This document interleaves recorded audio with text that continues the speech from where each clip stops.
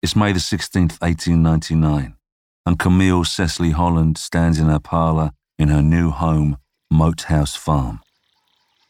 The name comes from the water-filled ditch that runs all around the house, making an island. Camille has been busy decorating and furnishing the house. She has covered a large, dark wooden sideboard in ornaments and trinkets. In between the photographs and watercolours on the walls, she has hung large mirrors to bring in the light and combat the gloom. This is the first home that she has ever owned.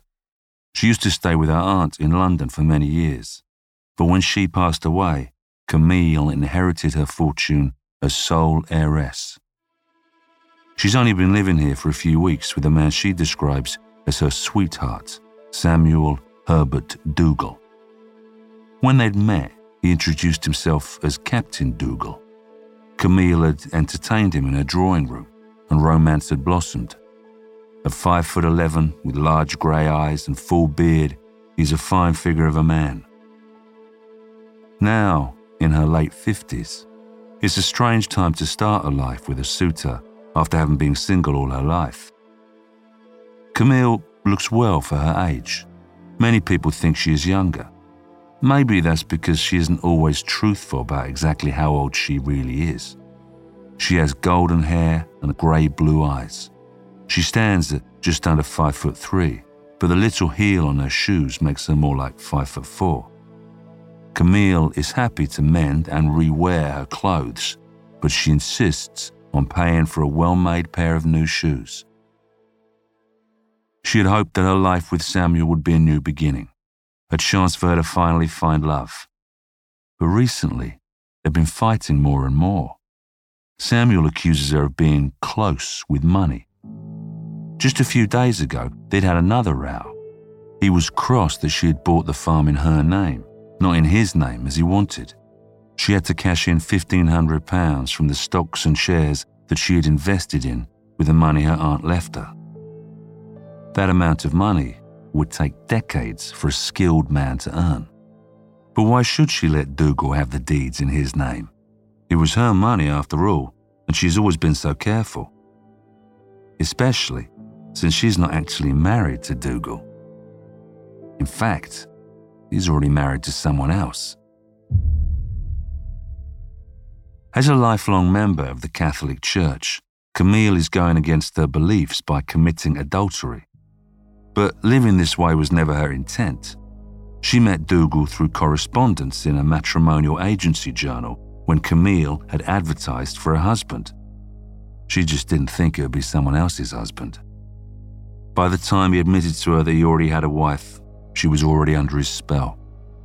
She could leave, she supposes, but maybe this is the only chance she has to spend her life with anyone other than her little faithful King Charles Spaniel, Jacko, who is constantly by her side. Dougal persuaded Camille that they should live as husband and wife. He insists on calling her Mrs. Dougal in front of other people.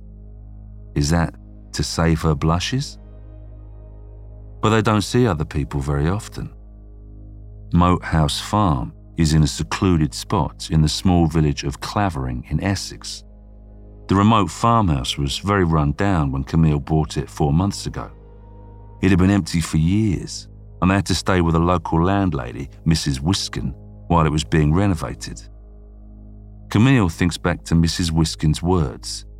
It is a very quaint old place, dating from the time of Elizabeth, and as lonely a building as you will come across in a day's walk. In fact, Camille had complained it was too far from the village, to which Dougal had replied, "That's its charm. We should be able to live together, away from any inquisitive strangers." He'd made it sound romantic, and she'd agreed. They don't want people prying into their life together. But it hasn't been plain sailing. Sometimes Dougal drinks too much, and Camille suspects there may be other women. In fact, she's had to get a new maid, because the last one left abruptly after she claimed Dougal had assaulted her. The new maid, Florence, has been working here for 2 days.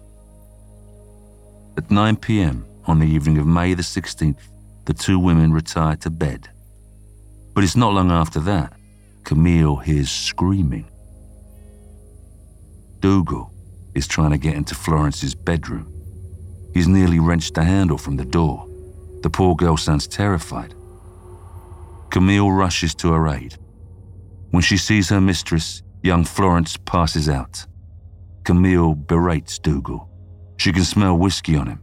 She's furious, but Dougal makes light of it. "She's only a kid.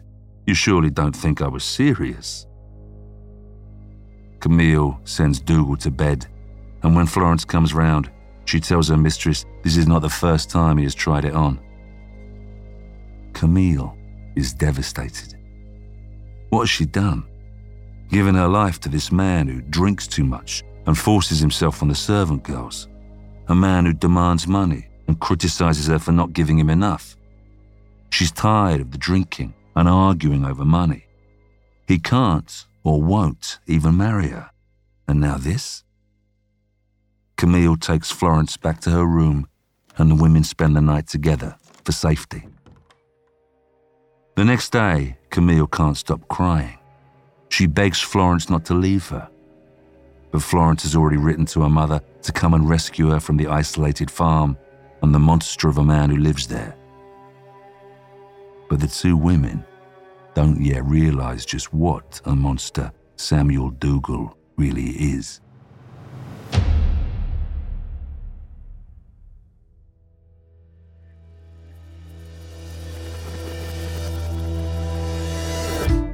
I'm John Hopkins, and welcome to Scotland Yard Confidential, the show where we delve into the files of London's legendary Criminal Investigation Department. You'll be right there alongside investigators as they search for clues, interrogate suspects, and sort the truth from the lies. There will be twists and turns along the way. Sometimes the trail will run cold. Sometimes it will be a race against time. We'll rub shoulders with notorious gangsters, sit down with informants, and come face to face with cold-blooded murderers as we follow in the footsteps of some of the greatest detectives in history.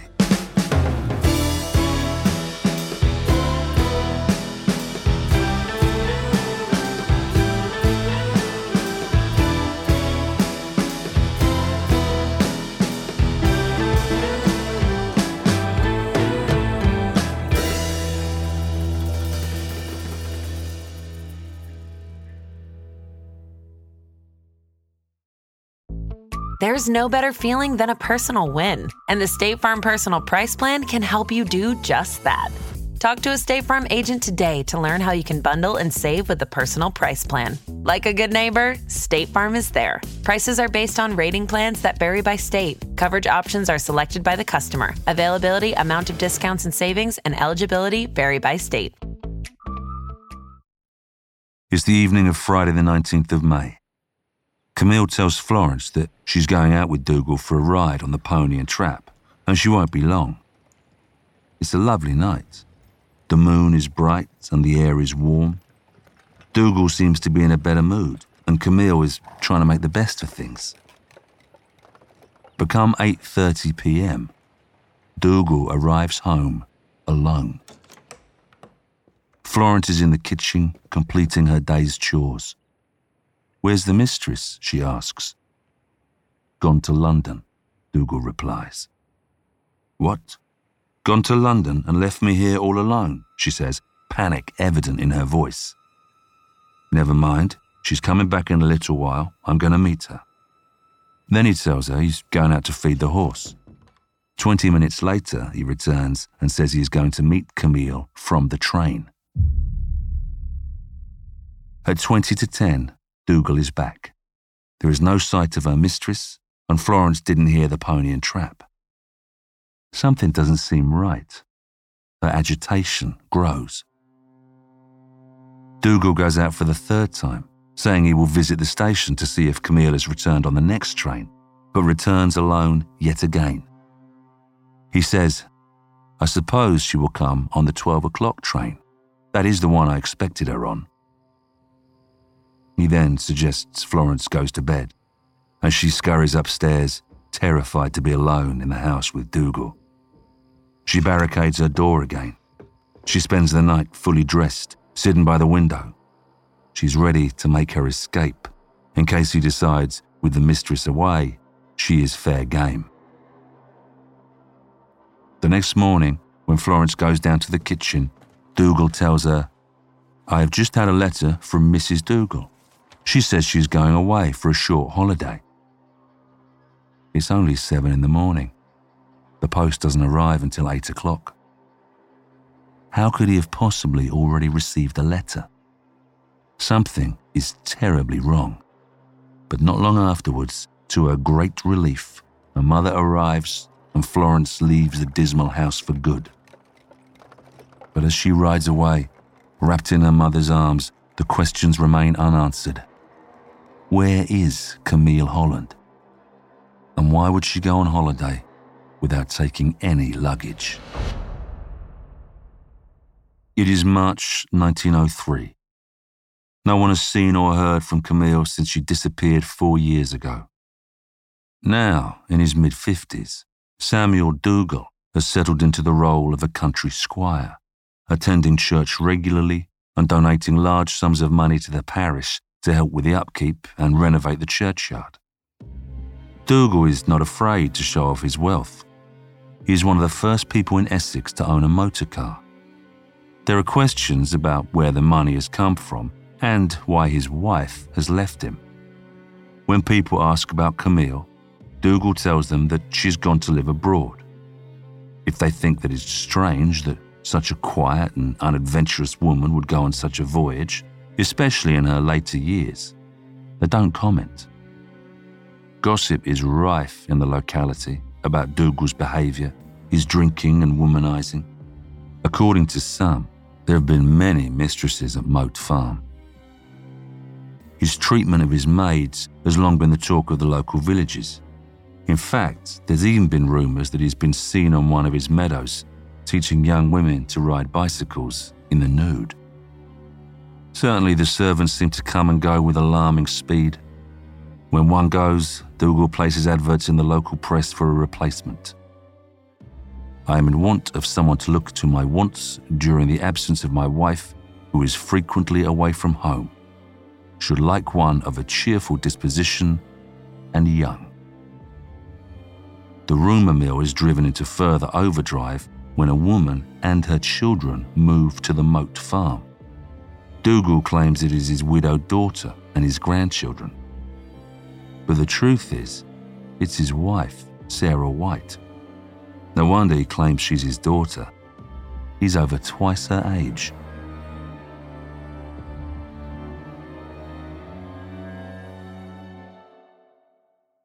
They had married in Dublin in 1889 against her family's wishes. They lived there for a while before Dougal came back to England to try to find work. Instead, he found an easier way to make money by manipulating and sponging off vulnerable older women. Sarah is well aware of the sort of man he is, brutal and charming in equal measure. In fact, they have split up and reunited a number of times over his behaviour. Most women would be horrified to find their husband living with another woman, but maybe Sarah is used to forgiving his cheating ways. She remains at the farm with Dougal and their children for 3 years, until the final straw, when she begs Dougal to tell her the truth about what happened to Camille. It causes a huge argument with her violent spouse. Finally tired of the beatings and Dougal's womanizing, Sarah takes the children and leaves, but not without taking many of Camille's clothes and items of jewellery. With his wife out of the way, Dougal is now free to turn his attention to the 2 maids who are working for him. They're sisters, but it doesn't stop him sleeping with both of them. When the younger one gives birth to his son when she's 18 years old, Dougal refuses to pay child support. When she takes him to court, the goings-on at Moat Farm are brought to the attention of the authorities. It becomes clear that Camille and Dougal were not actually married and that he is in fact penniless, having lost his army pension after being convicted of fraud.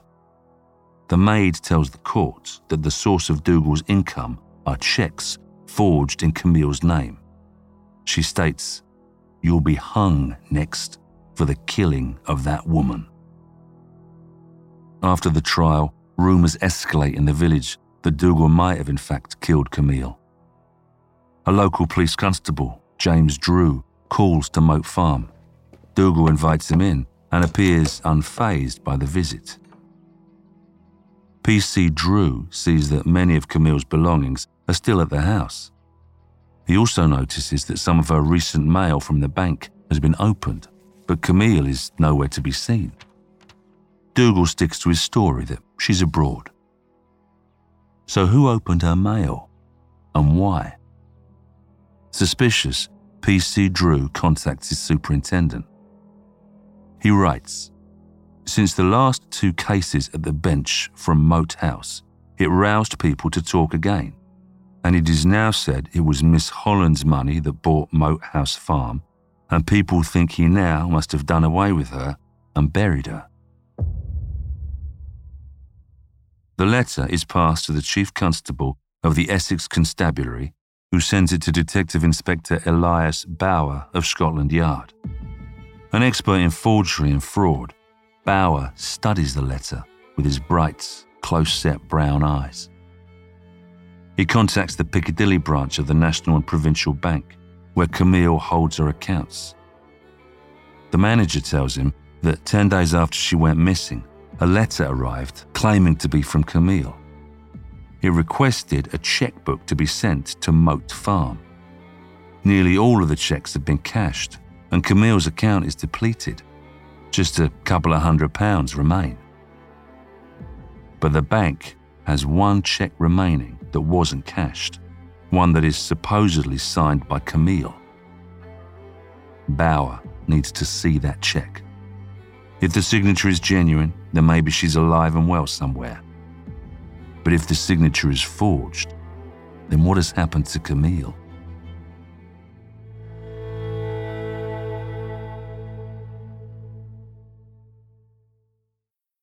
Greed, revenge, lust. Murder investigations often pinpoint why someone has been killed, but not necessarily who did the killing. Every Tuesday on Unsolved Murders, meet the victims, suspects, and investigators of the most notorious criminal cases in history. Part dramatic podcast, part old-time radio show. Unsolved Murders transports you to the scene of a crime, its ensuing investigation, and every attempt to solve the case. You'll soon discover that the murder isn't always the most shocking part of the story. Follow the Spotify original from Parcast, Unsolved Murders. Listen free only on Spotify. With no evidence of Camille's demise, D.I. Bauer focuses on getting Dougal on a charge of forgery. That way he can get a warrant to search the farm to see what's really going on.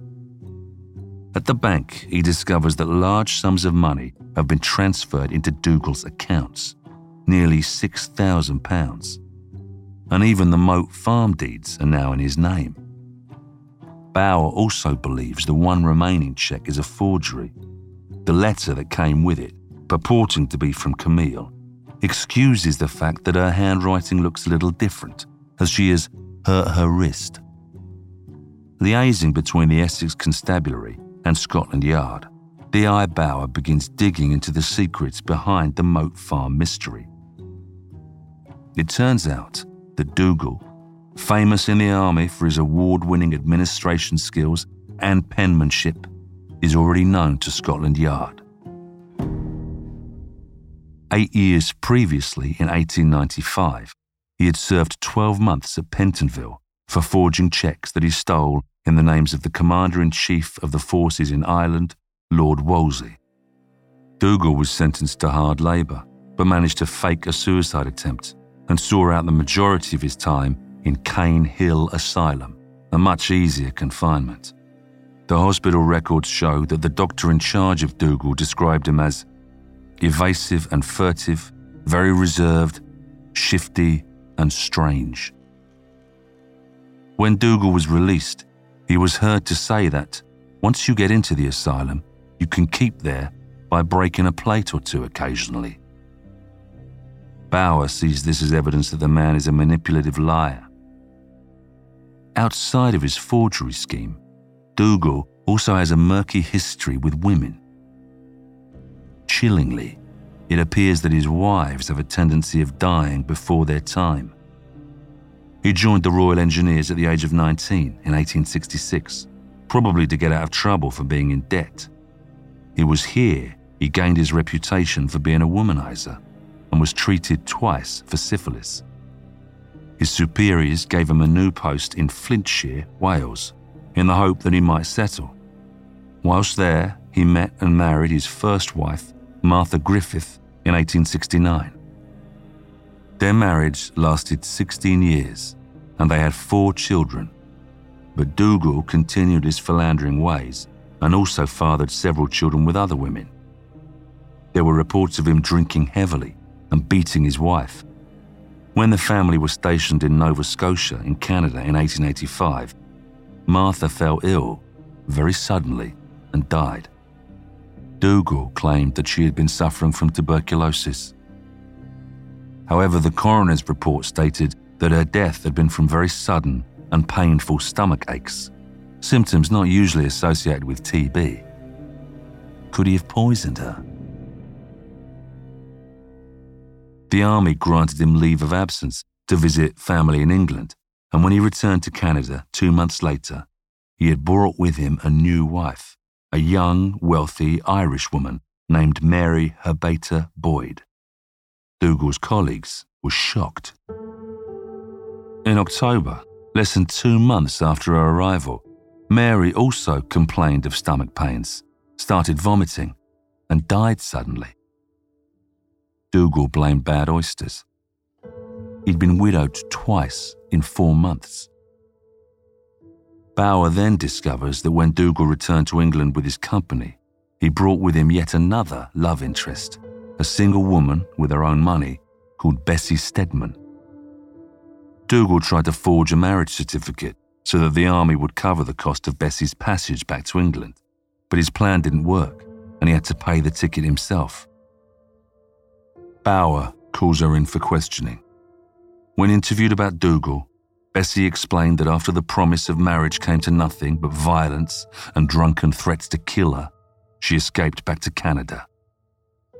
Bessie says, "He was a monster, and I was one of his victims." But Detective Bauer finds out that there's more. In 1887, Dougal was out of the army, going from job to job and living and having children with a young widow called Marianne Payne. They went into the licensed trade together, taking over the Royston Crow pub in Hertfordshire. Whilst there, it appears that Dougal became bored with the humdrum routine and applied to the Home Office for the position of hangman. Less than 2 years later, Dougal was tried for arson after having taken out 2 sets of insurance on the pub and twice attempting to burn it down. The second time he succeeded. He was charged with trying to defraud the insurance company, but he was acquitted due to a lack of witnesses. However, he lost his license and his macabre hope of becoming an executioner. Marion left him, citing cruelty. Undeterred, Dougal moved to Dublin. This was when he met and married Sarah. When Dougal couldn't find work in Ireland, he moved back to London, promising to send for Sarah and their 2 children when he was set up. Bauer now has a full picture of the sort of man he is dealing with. Samuel Dougal tells convincing lies, commits fraud, and takes what doesn't belong to him. He also uses his charm to seduce and leech off vulnerable women. Bauer finds out from police records that Miss Booty, a spinster in her 50s, had made a complaint against Dougal nearly 10 years previously. When interviewed, she tells officers that it was a chance meeting outside the Bank of England in August 1894 that brought her and Dougal together. He told her he was a widower and they became a couple. She adopted his surname and they pretended they were married. Bauer can't help but wonder at the persuasive abilities of the man. Dougal encouraged Miss Booty to rent a large house with a lake nearby. He even convinced her to cash in her shares in the Grand Hotel in Brighton. But worse still, Bauer finds out Dougal brought Sarah and the children over from Dublin to live in the house. Sarah took her place in the marital bed, and Miss Booty was treated like a servant by the whole family. When she complained, Dougal waved a dagger and a pistol at her and threatened to kill her. Miss Booty ran away from him to a neighbour's in fear of her life. Later, she hired men to retrieve all her belongings from the house, although some of them had been taken and hidden by Dougal and Sarah. Dougal was charged with theft. However, he once again evaded conviction and was acquitted. It's obvious to Bauer that there's a pattern. Dougal has a history of fraud and theft. He's threatened and mistreated women. Some have even died under mysterious circumstances. And now, it looks as though the same fate may well have befallen Camille. To find out more, Dougal starts talking to witnesses. Mrs. Whiskin, the landlady, is particularly upset because Camille did not say goodbye to her. They'd become very close in the months that the couple had stayed at her boarding house. Camille even used to call her Mother Dear. And when Camille's dog Jacko turned up out of the blue at Mrs. Whiskin's house, she became even more concerned. Surely Camille would have taken her beloved pet with her wherever she went. Another witness is the seamstress in Camille's employ before she moved in with Dougal. She tells officers that before the couple went away for a weekend, Camille had asked her to make a nice dressing gown.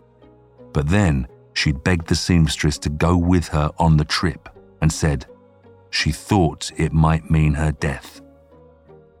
She asked Camille, "Why'd you marry the man if you're afraid of him?" Camille replied, "I'm sick of boarding houses, and as I'm getting old, I want someone to look after me." She also tells police that another time Camille had become tired of Dougal's manipulative ways. She told the seamstress that Dougal wanted her to withdraw all her money and invest it in his name. She said, "We've parted. I found out he doesn't want me, only my money." But unfortunately for Camille, Dougal persuaded her to come back to him. Less than 6 months later, she'd vanished without a trace.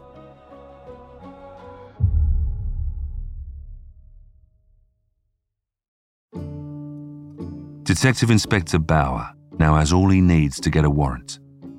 Police take possession of Moat Farm. There, officers find Dougal's written plans to travel to Ostend and then on to Europe. It appears Constable Drew's visit spooked him, and he's now attempting to flee the country. Certainly not the actions of an innocent man. Dougal's travel partner is the third sister of the two maids that he was sleeping with. Obviously undeterred by his treatment of her sisters, she has run away with him and is now pregnant. Dougal has been taking huge sums of cash out of his various accounts, and the banks have reported this suspicious activity to the police. Luckily, it doesn't take long for them to catch up with the fugitive. At the Bank of England, Dougal is recognised and the police are informed. He makes a run for it, but the officers catch him. When Dougal's greatcoat is opened, he has an astonishing hoard of wealth about his person. More than 57 items of jewellery, brooches, rings, watches, earrings, and a string of pearls. It looks as though Dougal has packed for his escape. Whilst Dougal is in custody, a thorough search of the house ensues. The floorboards are taken up and the moat is drained. The police officers sleep in the house and make their meals in the kitchen. Camille's watercolours, ornaments, and family photographs surround them, ghostly reminders of the life she was building for herself. Outside, officers dig in various places to see if they can find any trace of Camille. 5 weeks pass, and nothing has come to light. Detective Inspector Bauer goes to the farm to try to steer the investigation to its conclusion. The sight that greets him is astounding. Due to press coverage, a vast crowd of over 6,000 people, mainly women, have gathered at Moat Farm to observe the police search. Vendors have set up stalls to sell oranges, nuts and ginger beer. They shout their wares to the crowd as the police continue their work. Others are selling souvenir postcards and photographs of the house and the land with the many holes that have been dug by the police. Some of the sightseers have brought their newfangled Kodak cameras with them. It's a hot day, and groups of men are sweating as they continue to search the property. Through the noise and the chaos, one of the officers notices Jacko, Camille's dog, whimpering at the side of a ditch. His persistent sounds draw attention, and the police decide to investigate. What is bothering the dog? They use their spades to uproot the young plants and dig down about 4 feet. After a few hours, the men decide there's nothing there, but Jacko is still whining. As the officers are just about to begin to start filling the ditch again, one of them notices something. A shoe. They delicately begin to remove the surrounding soil. It appears that the faithful little dog has finally found his mistress. The Eibauer is immediately informed, and a huge awning is placed around the area. A great excitement passes through the crowd. Photographs are taken of the awning and sold to the onlookers. The officers work carefully, and soon they have unearthed a badly decomposed body. They carefully carry it into the conservatory and lay it on a table for examination. Based on the corpse's clothing, it's clear that it's a woman, but the decomposition makes immediate identification difficult. However, witnesses identify the garments and jewellery on the body as belonging to Camille. Mr. Moat, Camille's shoemaker from Edgware Road, London, is brought in to examine the shoes. The letter M in the brass tacks on the heel identify them as a pair that he has made. Mr. Moat only has one customer with shoes of this kind, a very small and dainty size 2, and that is Miss Camille Holland.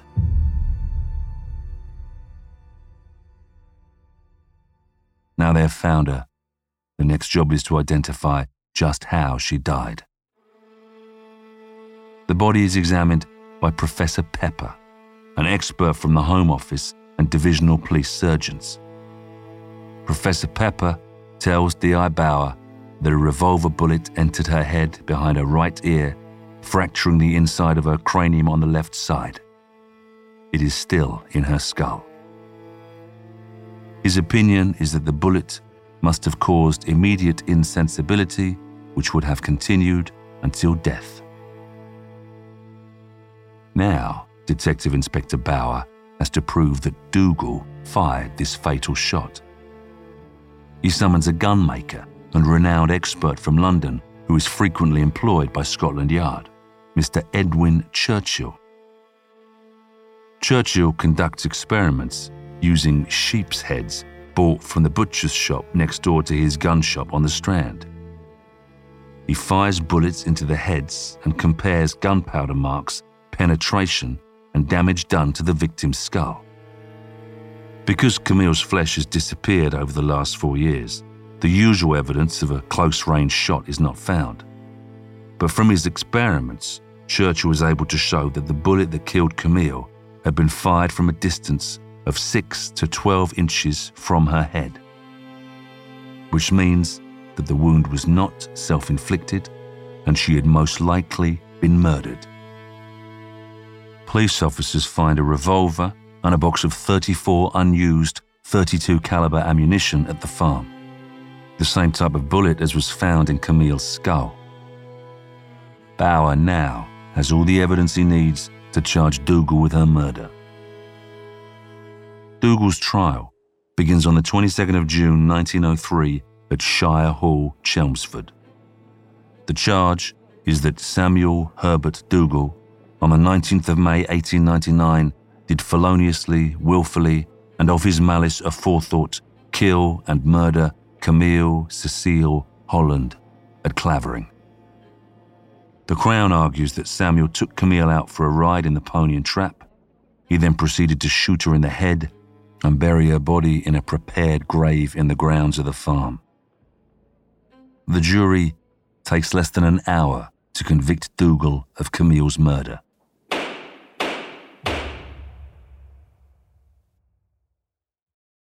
He is executed at Chelmsford Prison at 8 a.m. on Tuesday the 14th of July, 1903, and buried in the grounds. Only his initials and a number on the wall nearby mark the grave of one of Essex's most notorious murderers. Camille is finally laid to rest at Saffron Walden. Her gravestone reads, Camille Cecile Holland, who died in Clavering in distressing circumstances. It also bears the inscription, Nunc demum resquiate in pace. Now, finally, you can rest in peace.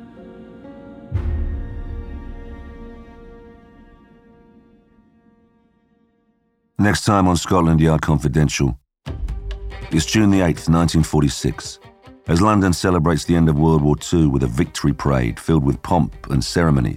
Something far more sinister is happening in the leafy suburb of Belgravia.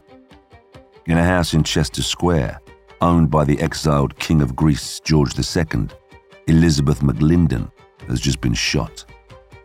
Solving her murder will mean one of Scotland Yard's best detectives has to put his faith in the groundbreaking work of forensic scientists.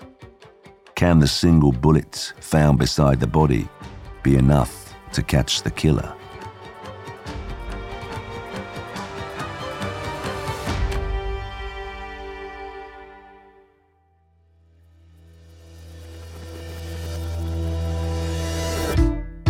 Scotland Yard Confidential is a Spotify original from Parcast, produced in partnership with Noiser. Executive produced by Max Cutler, Drew Cole, and Pascal Hughes. Developed by Julian Boiro for Parcast. Series produced by Addison Nugent. Series consultant Roger Morris. Written by James Benmore. Hosted by me, John Hopkins. Supervising editor Kevin Pham. Sound design by Jacob Booth. Sound supervisor Tom Pink. Edited by Carla Flores and Rob Plummer. Mixed master by Jacob Booth. Music by Oliver Baines and Dory McCauley.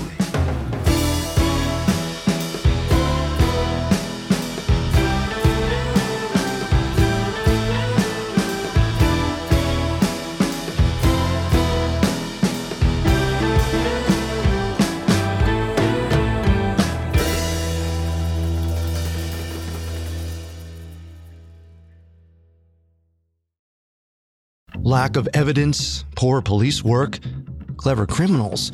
Whatever the reason, some murders remain unsolved. Every Tuesday, Unsolved Murders explores the facts of a real-life cold case. Part dramatic podcast, part old-time radio show. Join the ensemble cast of actors as they take you on an exhilarating journey through the crime scene and its ensuing investigation. Follow the Spotify original from Parcast, Unsolved Murders. Listen free only on Spotify.